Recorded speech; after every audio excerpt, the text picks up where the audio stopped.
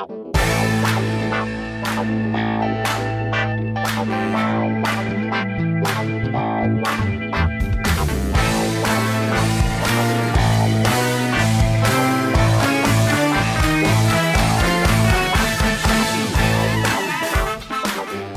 everybody, this is Sophie and welcome to episode 129 of the Big Boo Cast.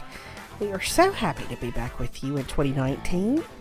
And on this episode, we feel the need to warn you just a little bit. If you normally listen with your kids, this might not be the best episode for that. Or you may just want to be careful when you do that. Because we talk about some Christmas traditions and how those traditions change as your kids get older. And so if your kids are little, we don't want to ruin anything for them or for you.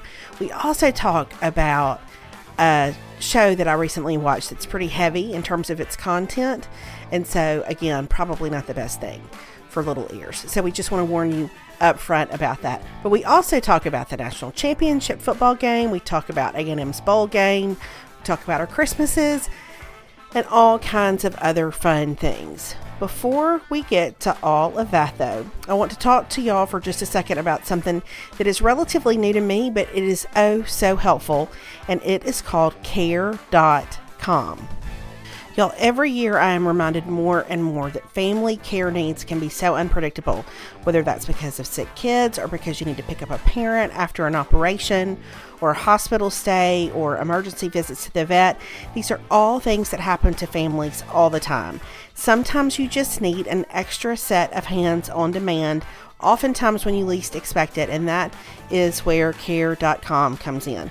Care.com is the world's largest digital marketplace for finding and managing family care. At Care.com, you can find care for everybody in the family, whether you need childcare while you're at work or you want to line up a sitter for a date night. Maybe you want to find a nanny or you need a housekeeper or a dog walker. Using Care.com makes life simpler for families everywhere. And at Care.com, you can find, book, and pay for care all in one place. It makes it so easy to take care of any household employer obligations. If you need to pay taxes for somebody, it also provides access to a variety of background check options, which is so important, that you can purchase to help you make the best hiring decision. You can join Care.com for free as a basic member and start searching for great local caregivers. Once you upgrade to a premium membership, you can reach out to those people. You can schedule interviews and you can even book and pay for your care online or through the Care.com app. Y'all, I was so impressed with how easy the Care.com interface is. It's so simple to put in what you're looking for. I found in just seconds that within my zip code, there are over 140 people who will walk dogs. And y'all know Hazel, y'all, she's somebody who requires some specific care. And I'm really happy to know that when we get in a bind or when we need a little extra help because we've got a ton going on, that there's such an easy way to find great help to take care of Hazel. So if you would like to save 30% off a Care.com premium membership, visit care.com/bigboo when you subscribe. It's so easy, y'all. Just go to care.com/bigboo and you can save 30% off a Care.com premium membership. Alrighty, y'all. As always, we're so glad you're here with us. Remember, if you're here, you're home. Here we go with episode 129.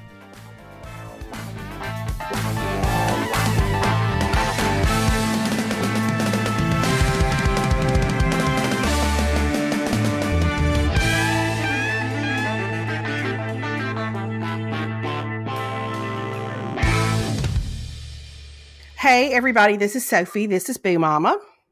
Hey, it's Melanie. It's Big Mama. And this is our first episode of 2019.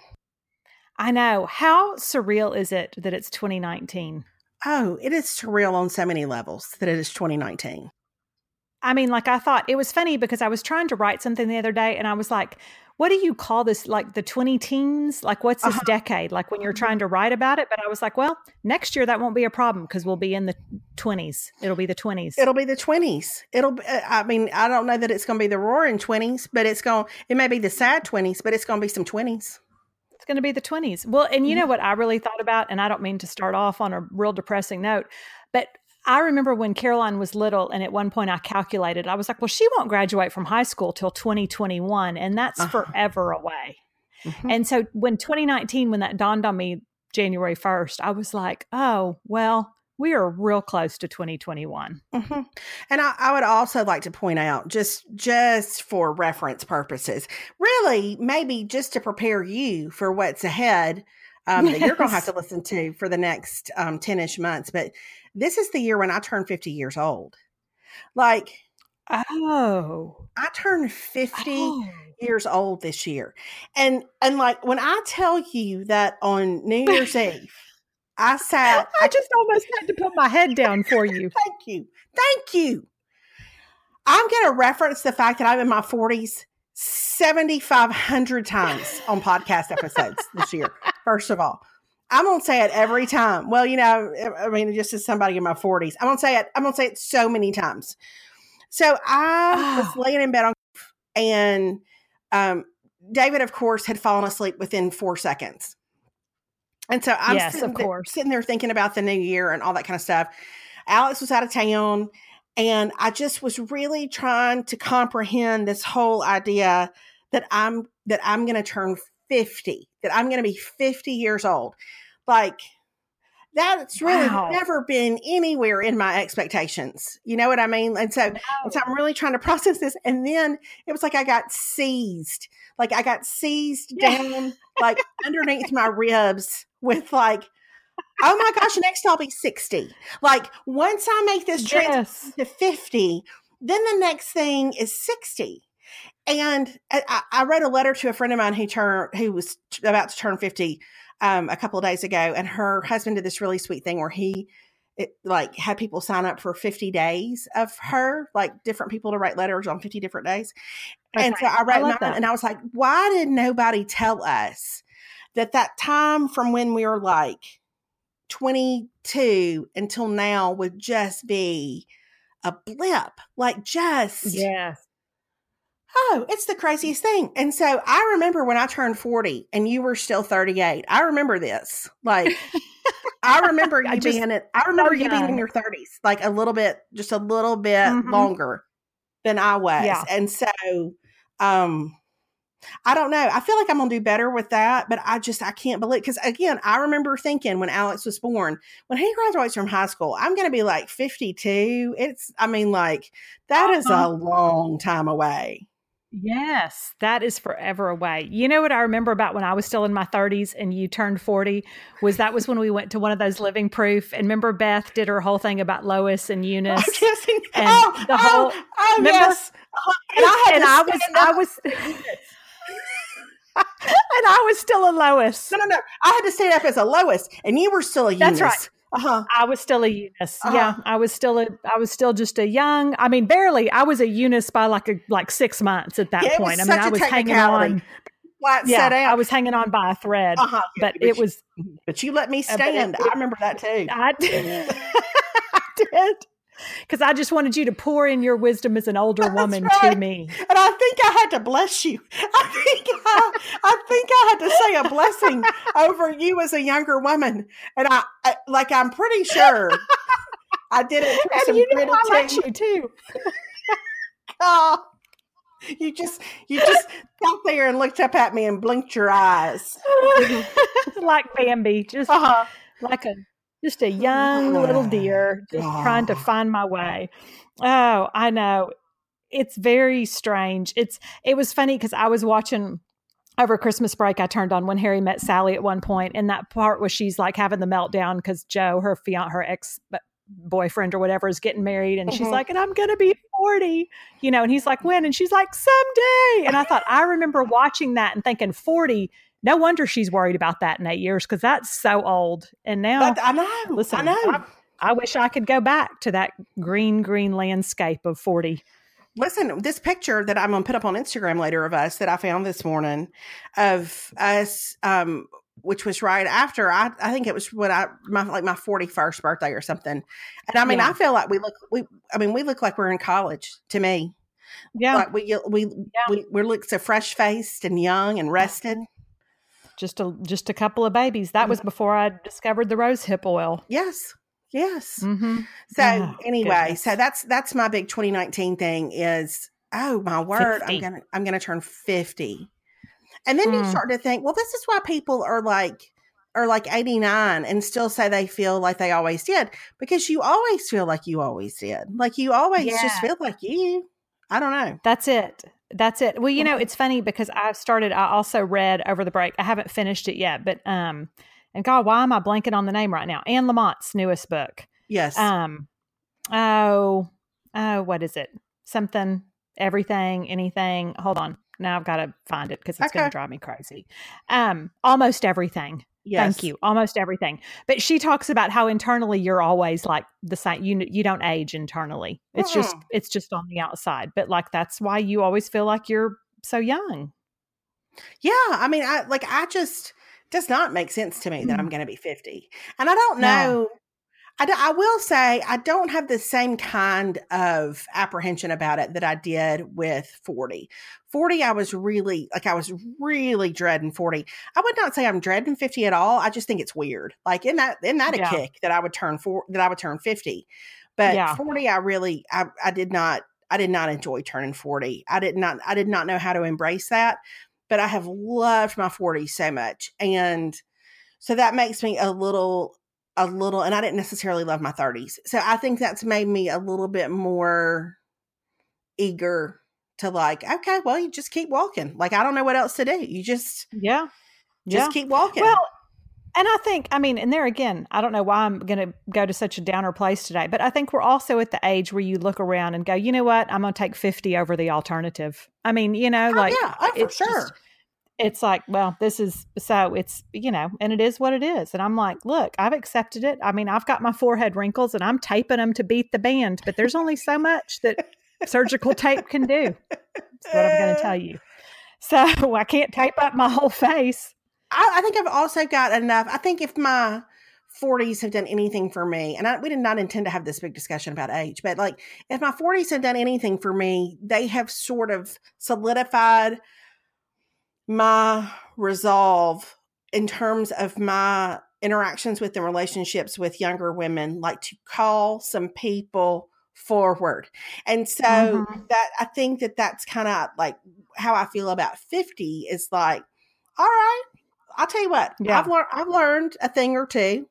And if I can pass along anything, is I like, beckon you to just run on up here. I don't know. I don't know. I think it's kind of a neat thing to start to be on the other side of some stuff. I even thought last night, Alex started lacrosse last night, and they've started back with practice. And I took him and three other boys to practice yesterday afternoon, and they were so excited about, kind of getting back in it. And somebody dropped him off after practice last night, and one of his friends' moms dropped him off, and he came in and he was 4 feet off the ground. He was so happy, Yes. He had just had a blast. It was hard. He loved it.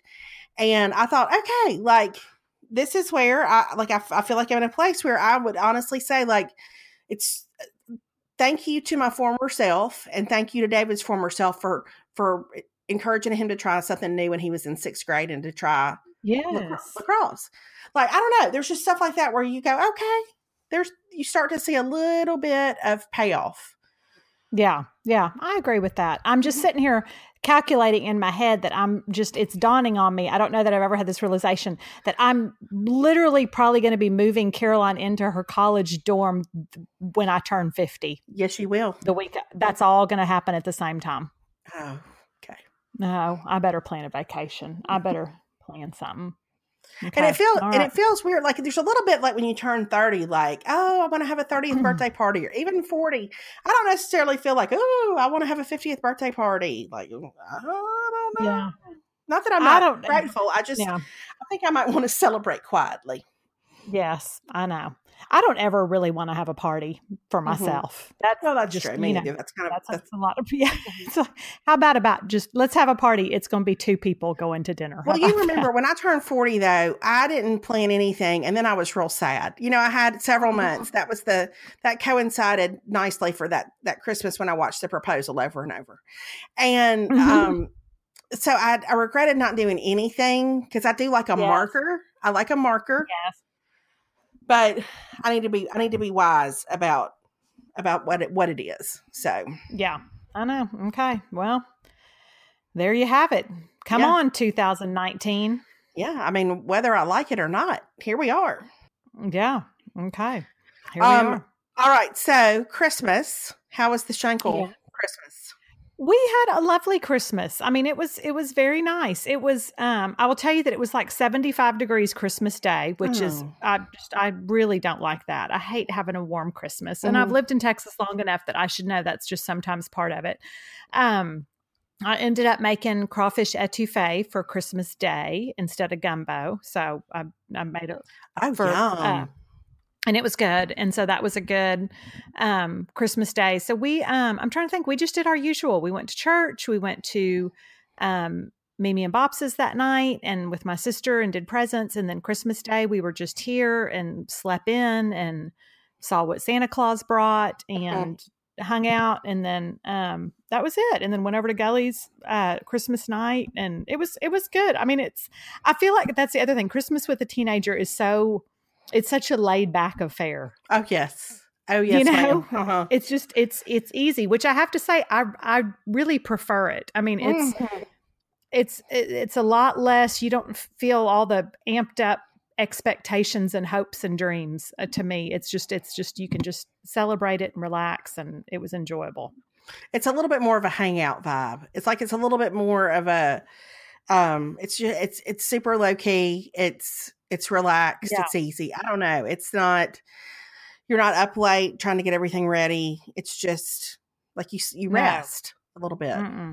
Well, it's funny because Perry and I, when we were leaving one night, we went to, where were we going? We had a party or a dinner or something, and we were leaving, and our neighbor across the street, it was like 2 or 3 nights before Christmas, and he was in the garage across the street putting together like one of those pink like Barbie Mercedes Humvee type things, and he was just over there, and I got in the car and asked Perry, I go, do you wish that was us?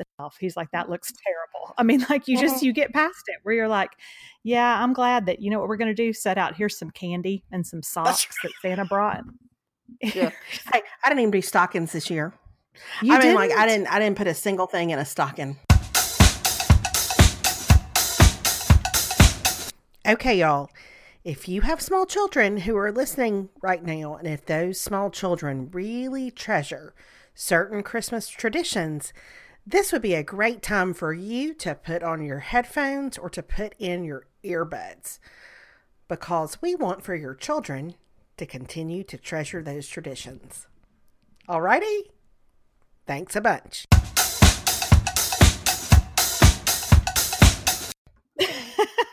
Well, you know what? See, nobody thinks that Santa Claus is the one who leaves that stuff. And I didn't think about it. I literally really did not think about putting one thing in the stockings until just now when you mentioned stockings. Yeah.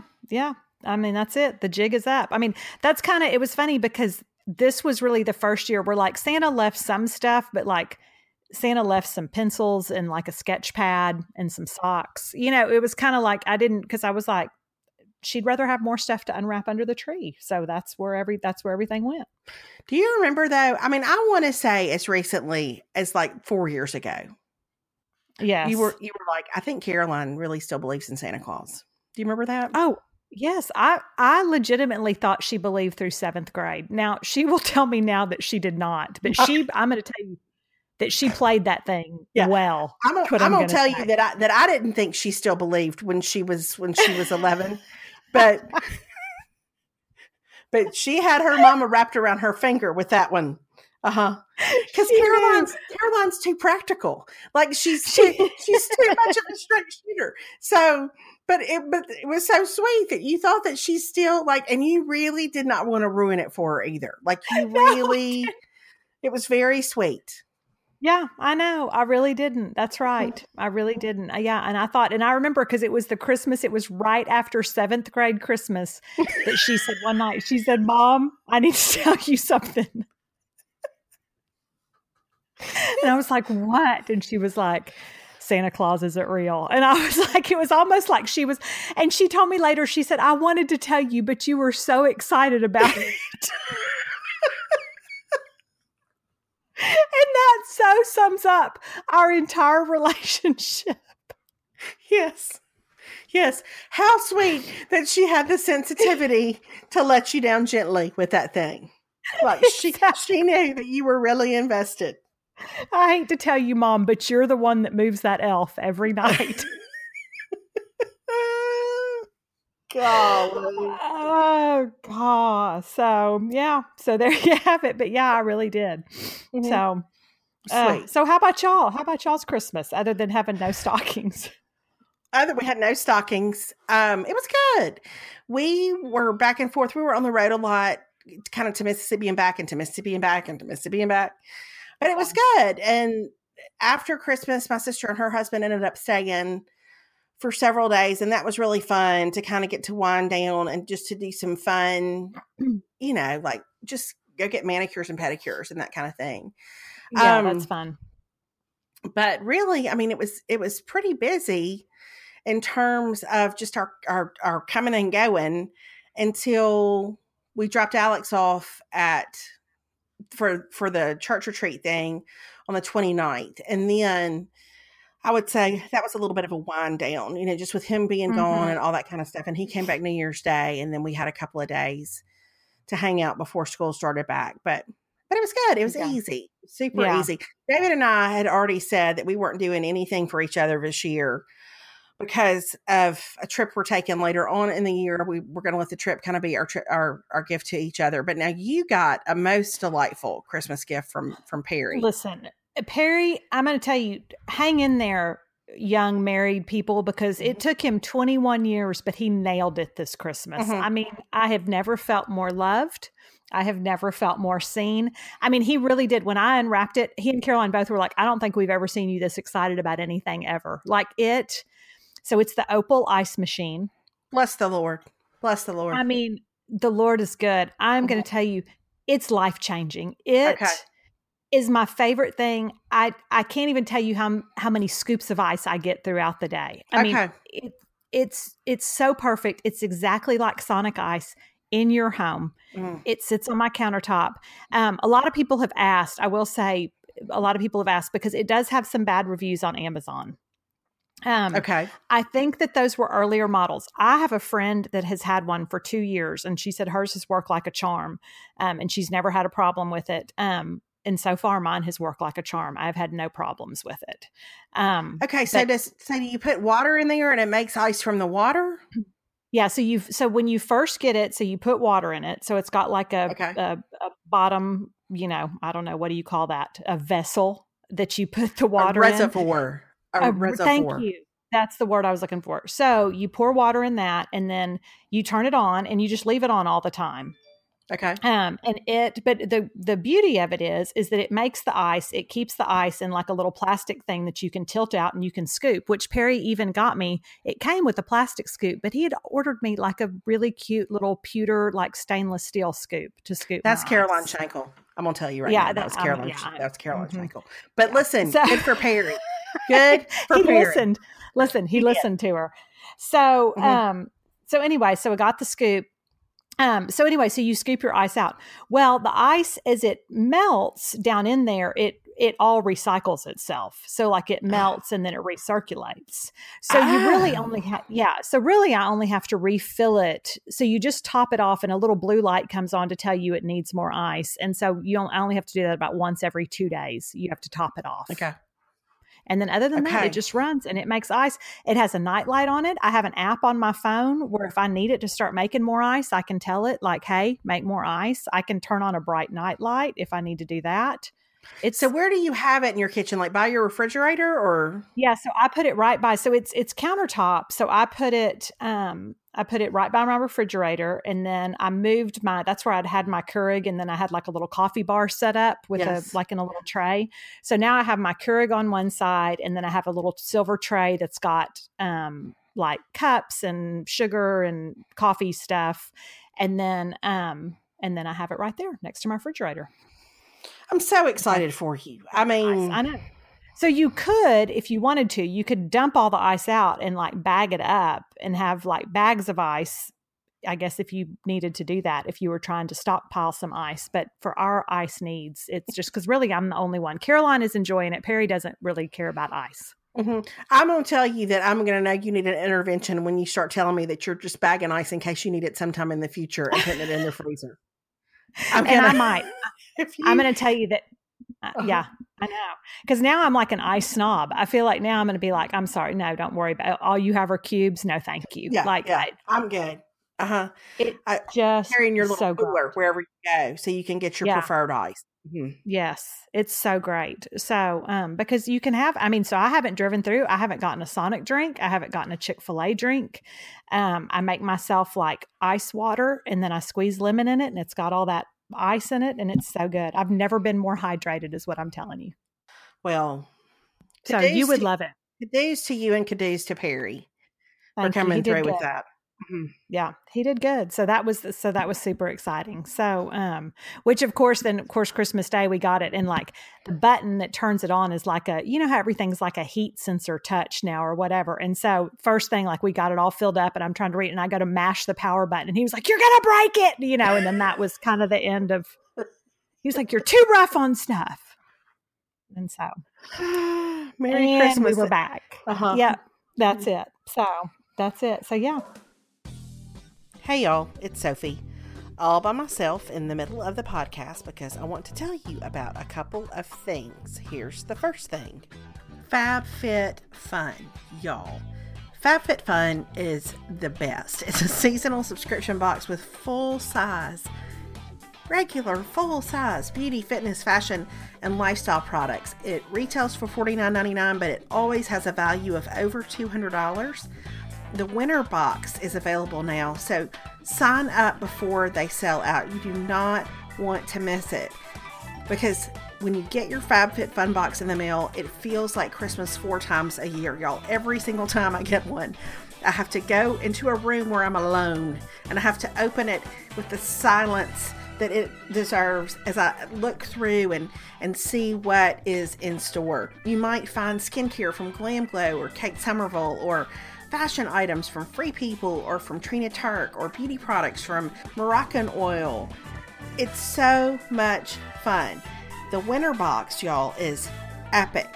It has products like a knit throw from Mark and Graham, and some body cream from Anthropologie, dry shampoo from Oribe, and a coaster set from Urban Home, and that's just the beginning of it, so don't miss out. All you have to do is check out FabFitFun.com and use the code BIGBOO so you can save $10 off your first box, which makes it only $39.99. Again, that's FabFitFun.com and use the code BIGBOO. This subscription service, y'all, will bring you such joy all year long, and you deserve to treat yourself. Here's the second thing I want to tell y'all about: the social media. If you have ever listened to a podcast and thought, this is not quite enough nonsense for me, I need more nonsense from these people, let me point you in the direction of some social media. You can follow Melanie and me on Twitter. Melanie is Big Mama. I am Boo Mama. You can follow us on Instagram. Melanie is Melanie Schenkel. I am Boo Mama 205.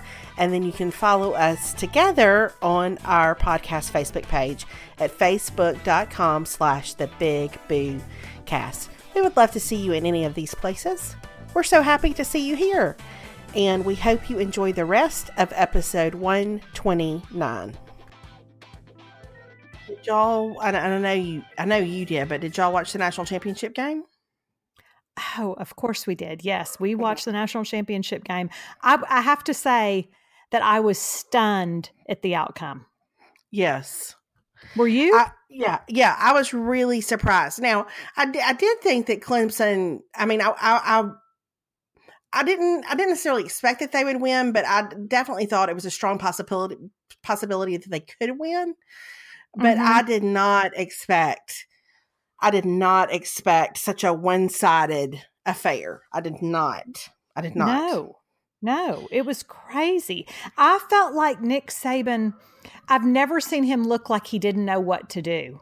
You know what I mean? Like he kind of looked by the third quarter. I thought we were going to come out at halftime and we were going to have Jalen Hurts as quarterback. Right. And then I thought, well, there'll be a big comeback. There always is a big comeback. Yeah. Like every time there's a comeback. Mm-hmm. Yeah. I thought they're going to readjust at halftime, but like they didn't. I mean, kudos to Clemson, speaking of, because they came prepared. And I really did not think, and I don't mean this the way it sounds. I think that because A&M had come within 2 points of beating Clemson. So let's let that soak in for a minute. So technically we're really the second best team in the country. I'm just saying by transitive properties, that means we're like number 2 in the nation. Yeah. I mean, that's a simple equation to set up and figure that out. Thank you. That's kind of what I feel like. So, but it was, I think because we had played them that close, I did not think Clemson was necessarily as good as what Alabama was, because I was looking at how we played against Alabama versus how we played against Clemson. But apparently I was wrong. So there were a couple of things that I noticed, and again, and this is in my vast coaching experience, so really take what I have to say about this deal to heart, because I think we all know I'm coming with a long history of coaching experience. By the way, today our football coach at school came and sat down in my office, and because he needed to ask me about something, and so he sat down. He said, "Hey, okay, I've got a couple of questions." I said, "So you want me to be your offensive coordinator? Is that the deal?" Yeah. I'm ready. He said, "Well, I mean, we have looked at a lot of people, and I feel like, yeah, that's exactly it." So, not really, but here's was the most marked difference to me. And again, I don't really know what this means. I've never played football, but I've watched a lot. They were so loose on the Clemson sideline. Yeah, like Dabo was loose. The players were loose. There was a lot. And I get, like, you get up on Alabama like that. But just in general, just their whole demeanor was so celebratory. Not necessarily because, hey, we're beating Alabama by a lot. Just in general, they just look loose. And I know, that there are all kinds of thoughts about that. Sometimes it's a good thing and sometimes it's not a bad thing. And I mean, it's not a good thing and sometimes it's not even a thing. But just, it was interesting to me that there was such a contrast between what the sidelines looked like in terms of just the fire of the teams. I agree. Thought they looked super. I thought I don't know. I felt like nobody was happier to be in that stadium than Dabo Swinney was. Oh, and his speech at the end, I mean, he's as folksy as all get out. He's like, I mean, we come to wherever we are, California, and play. And I'm like, I mean, you wouldn't know he just played he's so likable. You can't help but like him and be inspired by what he's done and what he's built. And it really is something. I was really super happy for him. And then the flip side of that was, and I get it. Well, I don't get it because I've never been as a fan. I've never really been in the same boat. But a lot, at least on social media, there were some Alabama fans who got super defensive. Like, you know what I mean? Like, or well, I shouldn't even say defensive. That's the wrong word. Who were like, the sky's falling, the sky's, well, okay, well, I guess that's it. Well, yes. And I'm like, listen, y'all, simmer down. Y'all are going to be fine. I don't know if you're aware, but your coach is Nick Saban. I feel really good about the future of Alabama football. I don't think that this is the end of the dynasty. I don't think that this is the end of an era. No. I mean, I really don't feel even a measure of concern for what the future looks like. And Nick Saban on that plane home was trying to figure out what they could have done differently, how they're going to do it better, and how that's never going to happen again. Oh, I guarantee you that's never going to happen again. I mean, he's going to figure that thing out. And I I think, and somebody said, and I think they were saying it on the actual broadcast, and I think it's true, is, he has a lot of coordinator turnover. Mm-hmm. And I do think that can impact just from a continuity standpoint, because you look at like what Brent Venables was able to do on Clemson's defense, and you're like, but he and Dabo have been together for a long time. Right. I mean, that's a well-oiled machine. So, and you wonder if Dabo won't start to have more of that, because the more that program, like that's going to be a coaching pool to pull from. If you're a school that's looking for a head coach, that's where you're going to start to go, and I think that's sort of the trick of being super successful is it's harder to hold on to your people. It's harder to have that kind of continuity. But I mean, those are two phenomenal programs. As tired as I get, as much as some little part of me was like, oh, thank goodness, I'm not going to have to walk into somewhere and sidestep a bunch of national championship merchandise for the 472nd time since we have lived in the state of Alabama. And not really, but I mean, it's nice to see that it's not so one-sided, that that there are other schools that have a chance, but just those are two incredible programs. And what Nick Saban has done at Alabama is remarkable, and what Dabo Swinney has done at Clemson is remarkable. Yeah, I agree. Just really, and I think Clemson, to me, because you do look, and I mean, now you're like, Dabo, I don't know that you can call it little old Clemson anymore, but it is. I mean, that was never a historically powerhouse football school, Mm-hmm. and so now the fact that he's turned that in, I mean, Alabama has had their glory days all along the way, but to see what he's done with a school that nobody really thought of as a football school, I think is pretty amazing. Now, we have also not talked since A&M's bowl game. Listen, A&M had a fabulous bowl game. I am going to say the first half, I was a little concerned. I was like, in the first quarter especially, I was like, I don't really know what's going on here. But I'm going to say we pulled it together. Yes. And Travion Williams had himself a ball game. He had a day. Listen, I could not be happier for him. I mean, you want to talk about a kid who just, number one, came alive this year. I mean, he's always been a good player, but just had a standout year. And he's just, by all accounts, is such a good kid and just such a loyal Aggie and loves the school so much. And so I am sad that he is leaving for the draft, but I also totally understand you got to go get your money while you can. So anyway, I thoroughly enjoyed that game. Well, I know that watching, like when I would go back to Twitter, like for the couple of days after the game, I got so tickled. Because you know how, like, if you like something, it'll pop up in my timeline or whatever. And listen, there was a wealth of A&M optimism in my timeline every day. Just a bevy of A&M hope for a fantastic future in my timeline, which makes me very happy.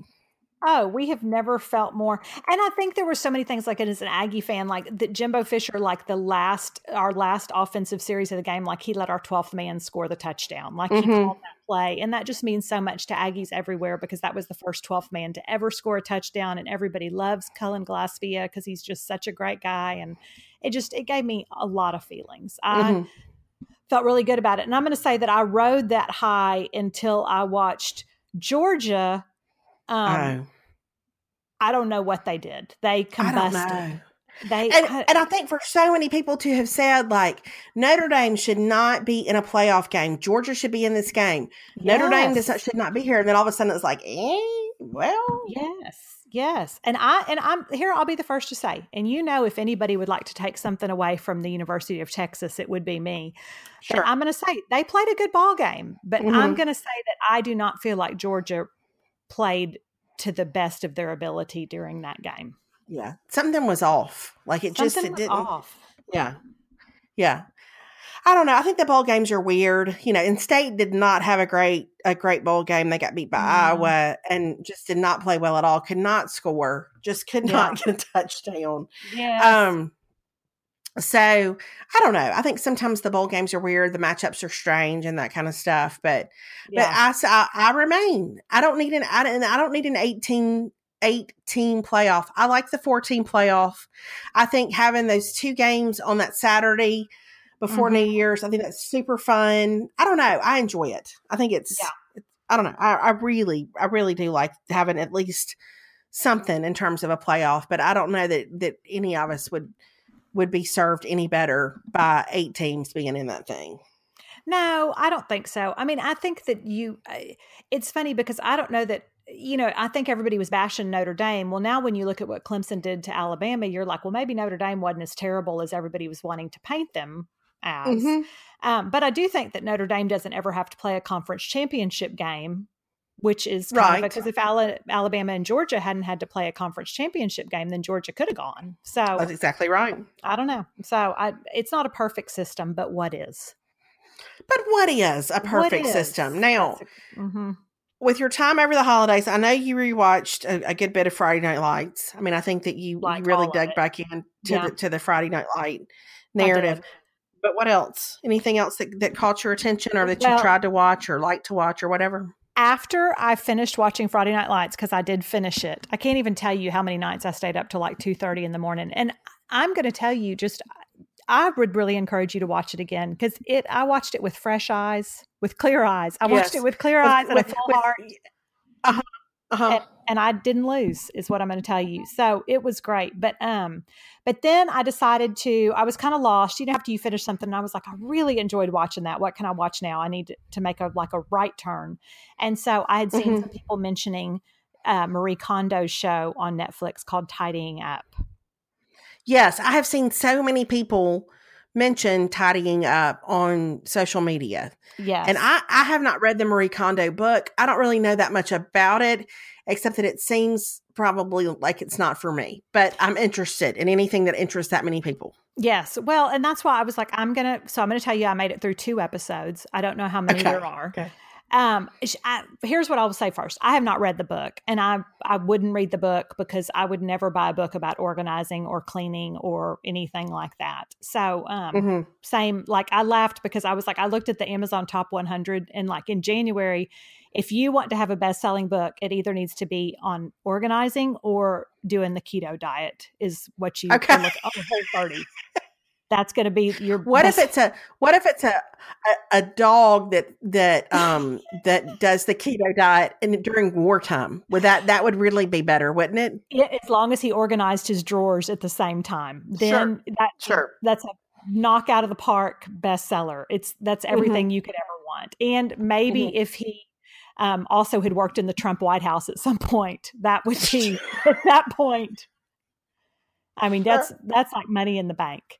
So I don't want to spoil what my next book is about, but I think we just hit on it. I know. There's so many things I want to say right now, but I'm not going to say any of them because I'm still in my 40s. So I'm just wait till October. Just wait till October. Because when I turn 50, I'm gonna have some things to say. That's what I'm gonna let it roll. I'm gonna let it roll like thunder. Okay, go. So anyway, I have not read the book, but I started watching it, and here's what I will say. She's very lovely. She has a very gracious manner about her. She's the kind of person that you're like, well, you could basically come live in my home and I wouldn't even know you were here because you're just so gracious and warm and kind. And she just has this whole way about her. Like in the first episode, this like 18-month-old little girl is like, I want to go to her, like leaves her mom because she went. And I was like, I get it, kid. I would want Marie Kondo to hug me too. All that to say, I can't. It stressed me out because it made me feel like, do I need to go clean out my closet? And then she has you have to decide what sparks joy. And if something doesn't bring you joy, then you have to get rid of it. But you have to say thank you to it first. Like, thank you, socks. You have to say thank you to the socks? Yeah, you say thank you before because they. What if it only brings me joy because it fits? Like, what is it? I don't know. I don't know. I don't like you, but you button. No, so is that a deal? Like, yeah, but it's post holidays, and you have an elastic waistband, so I'm going to take joy where I can get it. That's right. That's right. But the stuff that you don't want, you say thank you to it and you put it in a bin, I guess, to donate or whatever.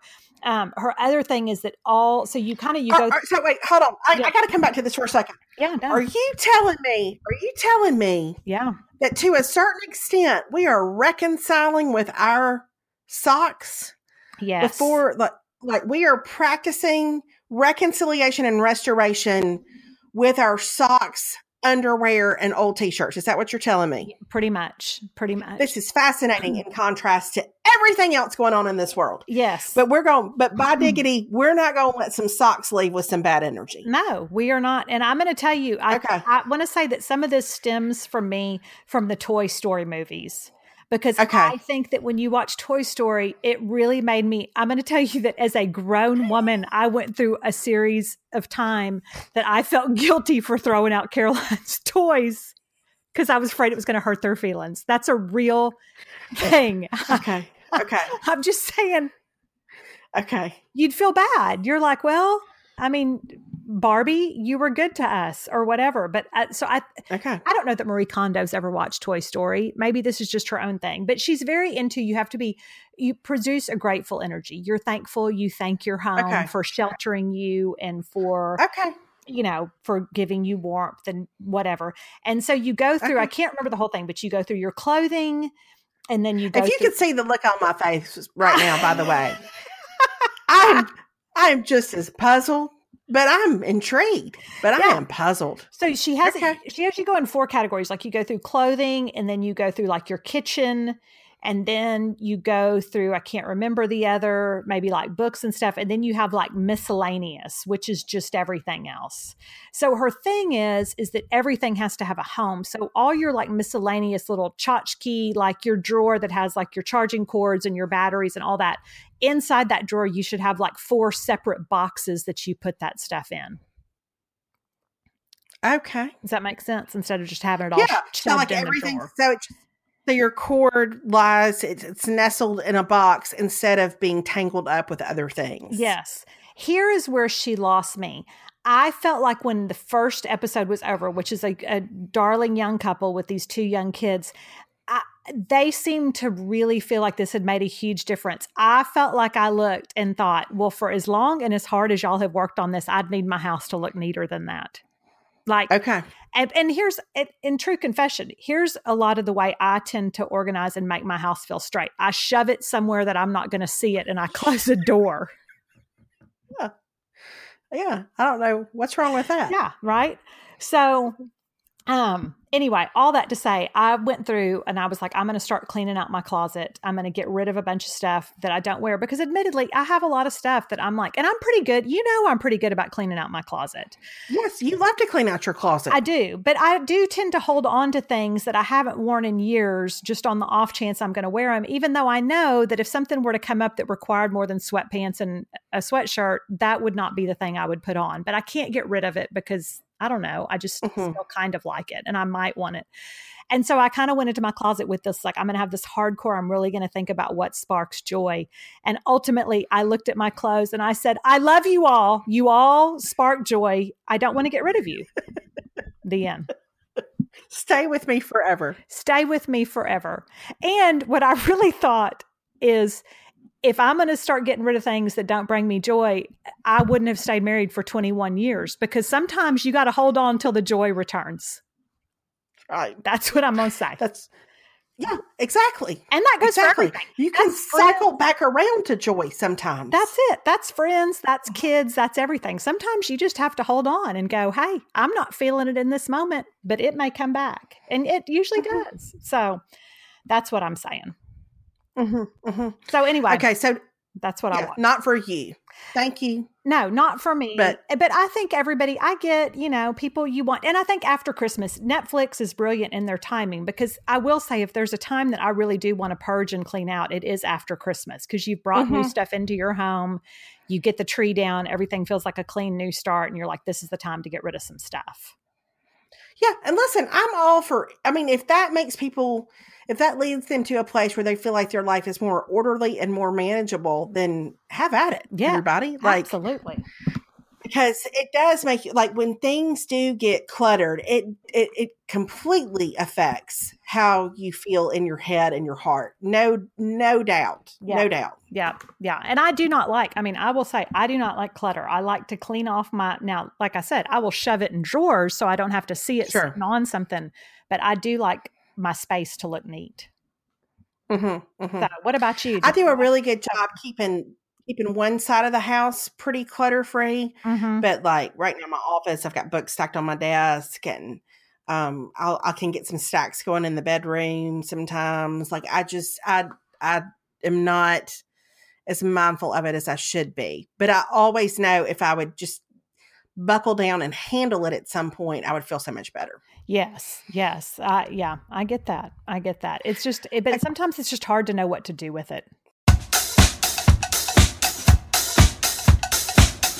Okay, I know this is the third time I have interrupted this episode, but we are about to talk about a television show called Surviving R. Kelly.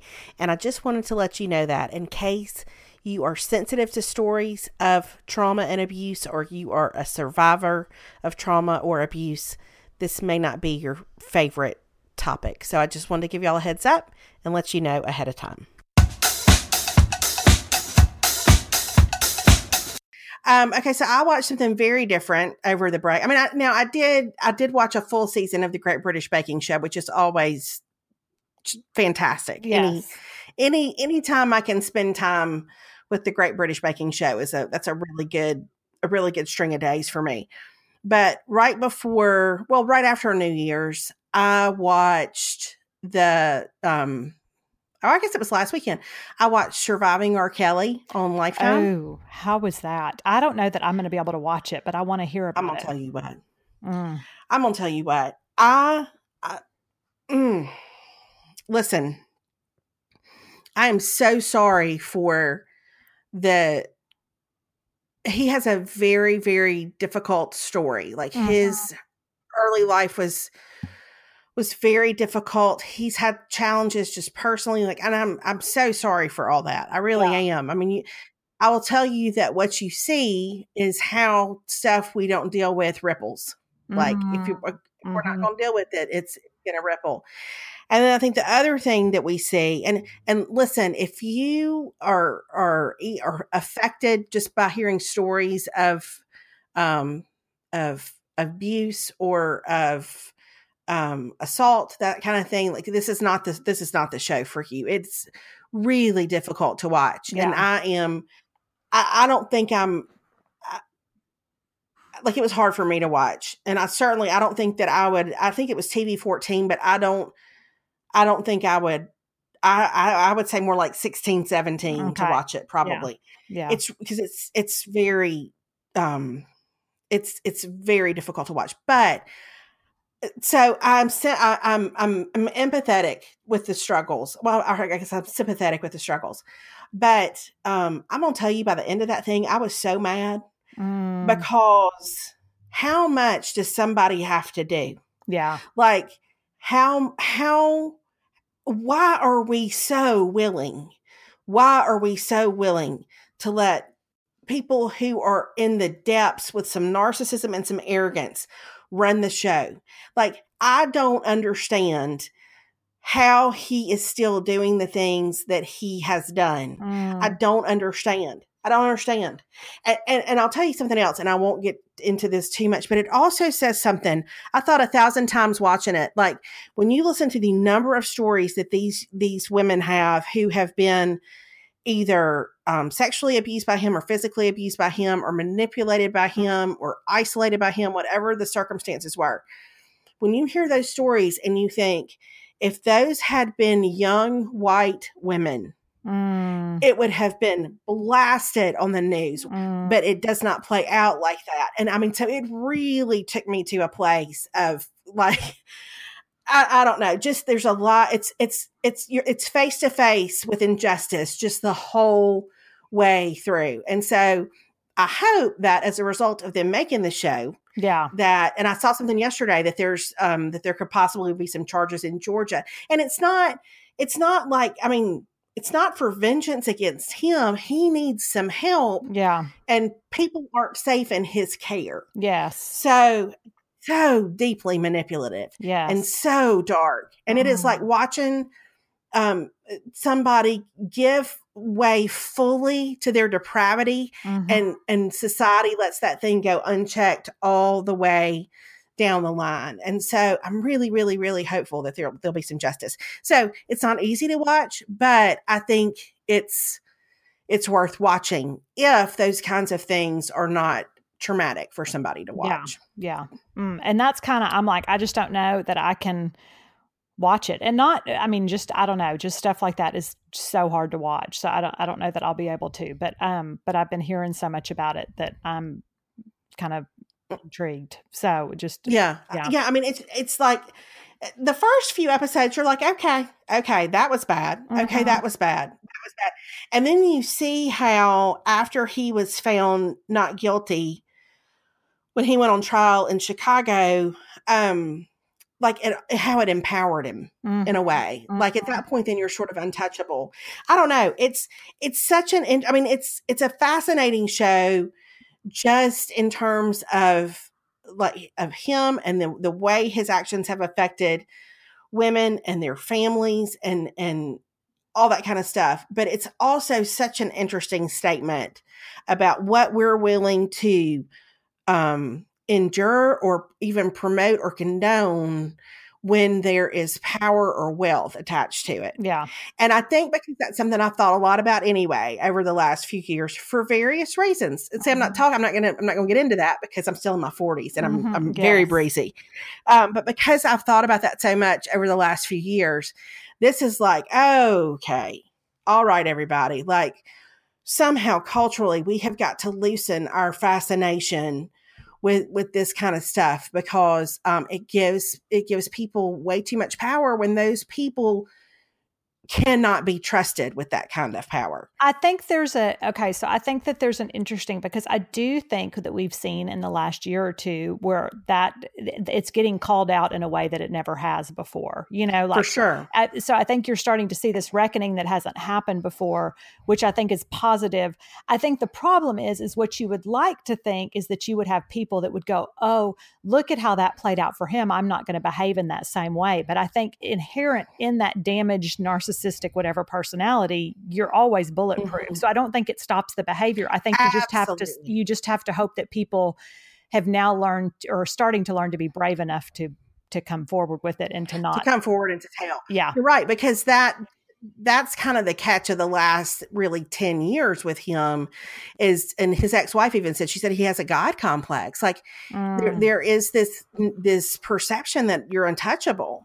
And I don't think he's untouchable anymore. I think that is it kind of chronicles how things have come to light over the last couple of years and how people have protested against, with the whole Mute R. Kelly movement and that kind of thing. Like people are onto him, but it's so, as we all know from things in our own lives and things that we've seen play out kind of publicly, it's so frustrating to sort of see somebody who continues to try to spin and point the finger at other people and who will not accept responsibility for what they've done. Anyway, so that was kind of a downer. Yes. Okay. But it was good. And I'm glad I watched it. And it's made me think, and it was good for me to listen to all of that. And I think that, we have to kind of know some of these stories in order to sort of learn and hopefully all be in positions where when we see red flags, we will step up and do something. Because I think there were red flags for days and days and days and days. Yes. And people just look past them. Yeah. It's awful. It's so sad. Anyway, so I watched that, and I watched The Great British Baking Show. So pretty much I sat at two ends of the spectrum. But now we both went and saw, I think, Mary Poppins Returns. Yes. That's another end of the spectrum. To do an upswing. Yes. Mary Poppins Returns, which I found practically perfect in every way. It was utterly charming. Mm-hmm. It was captivating. You know how I felt this way the last couple of years. I felt this way with La La Land. I felt this way with The Greatest Showman. And I felt this way with Mary Poppins. Not a hint of cynicism. No. Not a hint of darkness. Just, it was uplifting. And I thought the music was so great. I thought Emily Blunt was perfection. Yes. I thought Lin-Manuel Miranda was so entertaining. I loved it. Yeah, I did too. I thought the whole thing was so cute. I thought the story was great. I thought it was very true to the original without trying to be the original. I just thought I thought the music in it was really great. I mean, I loved several of the songs in it. And the cover is not the book. Hey, listen, I walked out of that thing and I can't remember who it was. Yeah, the gospel was all over. But the cover is not the book. I mean, that was so great. And what's the other one about? I know what you're talking about. The one about On the Other Side, or Trip a Little Light Fantastic. Oh, that was so good. That was so good. Yeah, it really was just. Yeah, I just thought it was really cute. And it was the perfect way. I always like to go see a feel-good movie at Christmas time. And so I made Caroline go see it with me, which she was kind of like, but she actually ended up really liking it, which I knew she would. Well, we saw it with our friend Casey and her son Sam. And Alex was out of town and Casey really wanted to see it. And so anyway, it was so funny because Casey is a music person. She was a music major. She is a choir director. Like, she's into all that kind of stuff.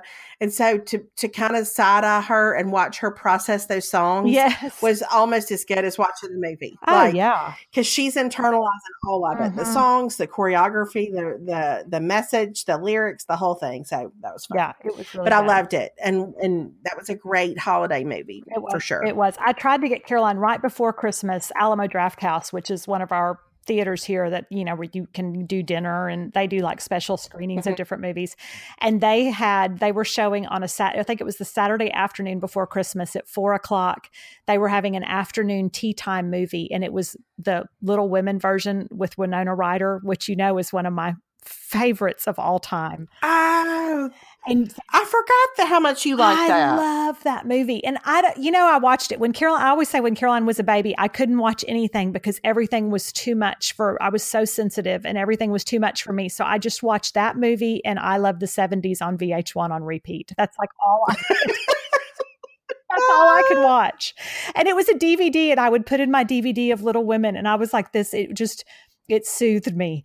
And so I tried to get Caroline. I was like, go with me. Let's go have afternoon tea time. They're having cucumber sandwiches and 3 different kinds of tea at a screening. And she was like, Mom, you've got to stop. She said, I do not want to see Little Women. You tried to make me watch it when I was younger. It's boring. I don't like it. She was like, Beth dies. It's depressing. I don't want to see it. And I was like, okay. So nobody wanted to go with me to afternoon tea time at Little Women. And I thought about just going by myself. I'm so sorry. But I thought that would be the most depressing of all. Yeah. Maybe I'll do that the Christmas when I'm 50 and she's off at college. Maybe so. That's going to be me next Christmas. I'm going to get me an Opal ice maker and cart it in with me. There you go. Eat me some crushed ice. And just watch Little Women. So anyway, I did end up finally watching Little Women on Amazon Prime after Christmas. Okay, good. I'm glad you finally had your time with it. I did. I don't know. We didn't talk about too many things, but we've been talking for a minute. Yeah, we've talked for we had a lot to catch up on. So I guess maybe we'll try to come back around. We did more podcast episodes last year than we ever have. I can't remember the number, but it was a lot for us. And so yay for us. We're going to try to keep on keeping on in 2019. Yeah, we are. We're on it. So, you're on it. Everybody, as always, we're so glad you were here with us. Thank you. Thanks so much. I know. Welcome to 2019. Welcome to 2019. I'm still in my 40s. Bye, everybody. Bye, everybody. We'll talk to y'all later.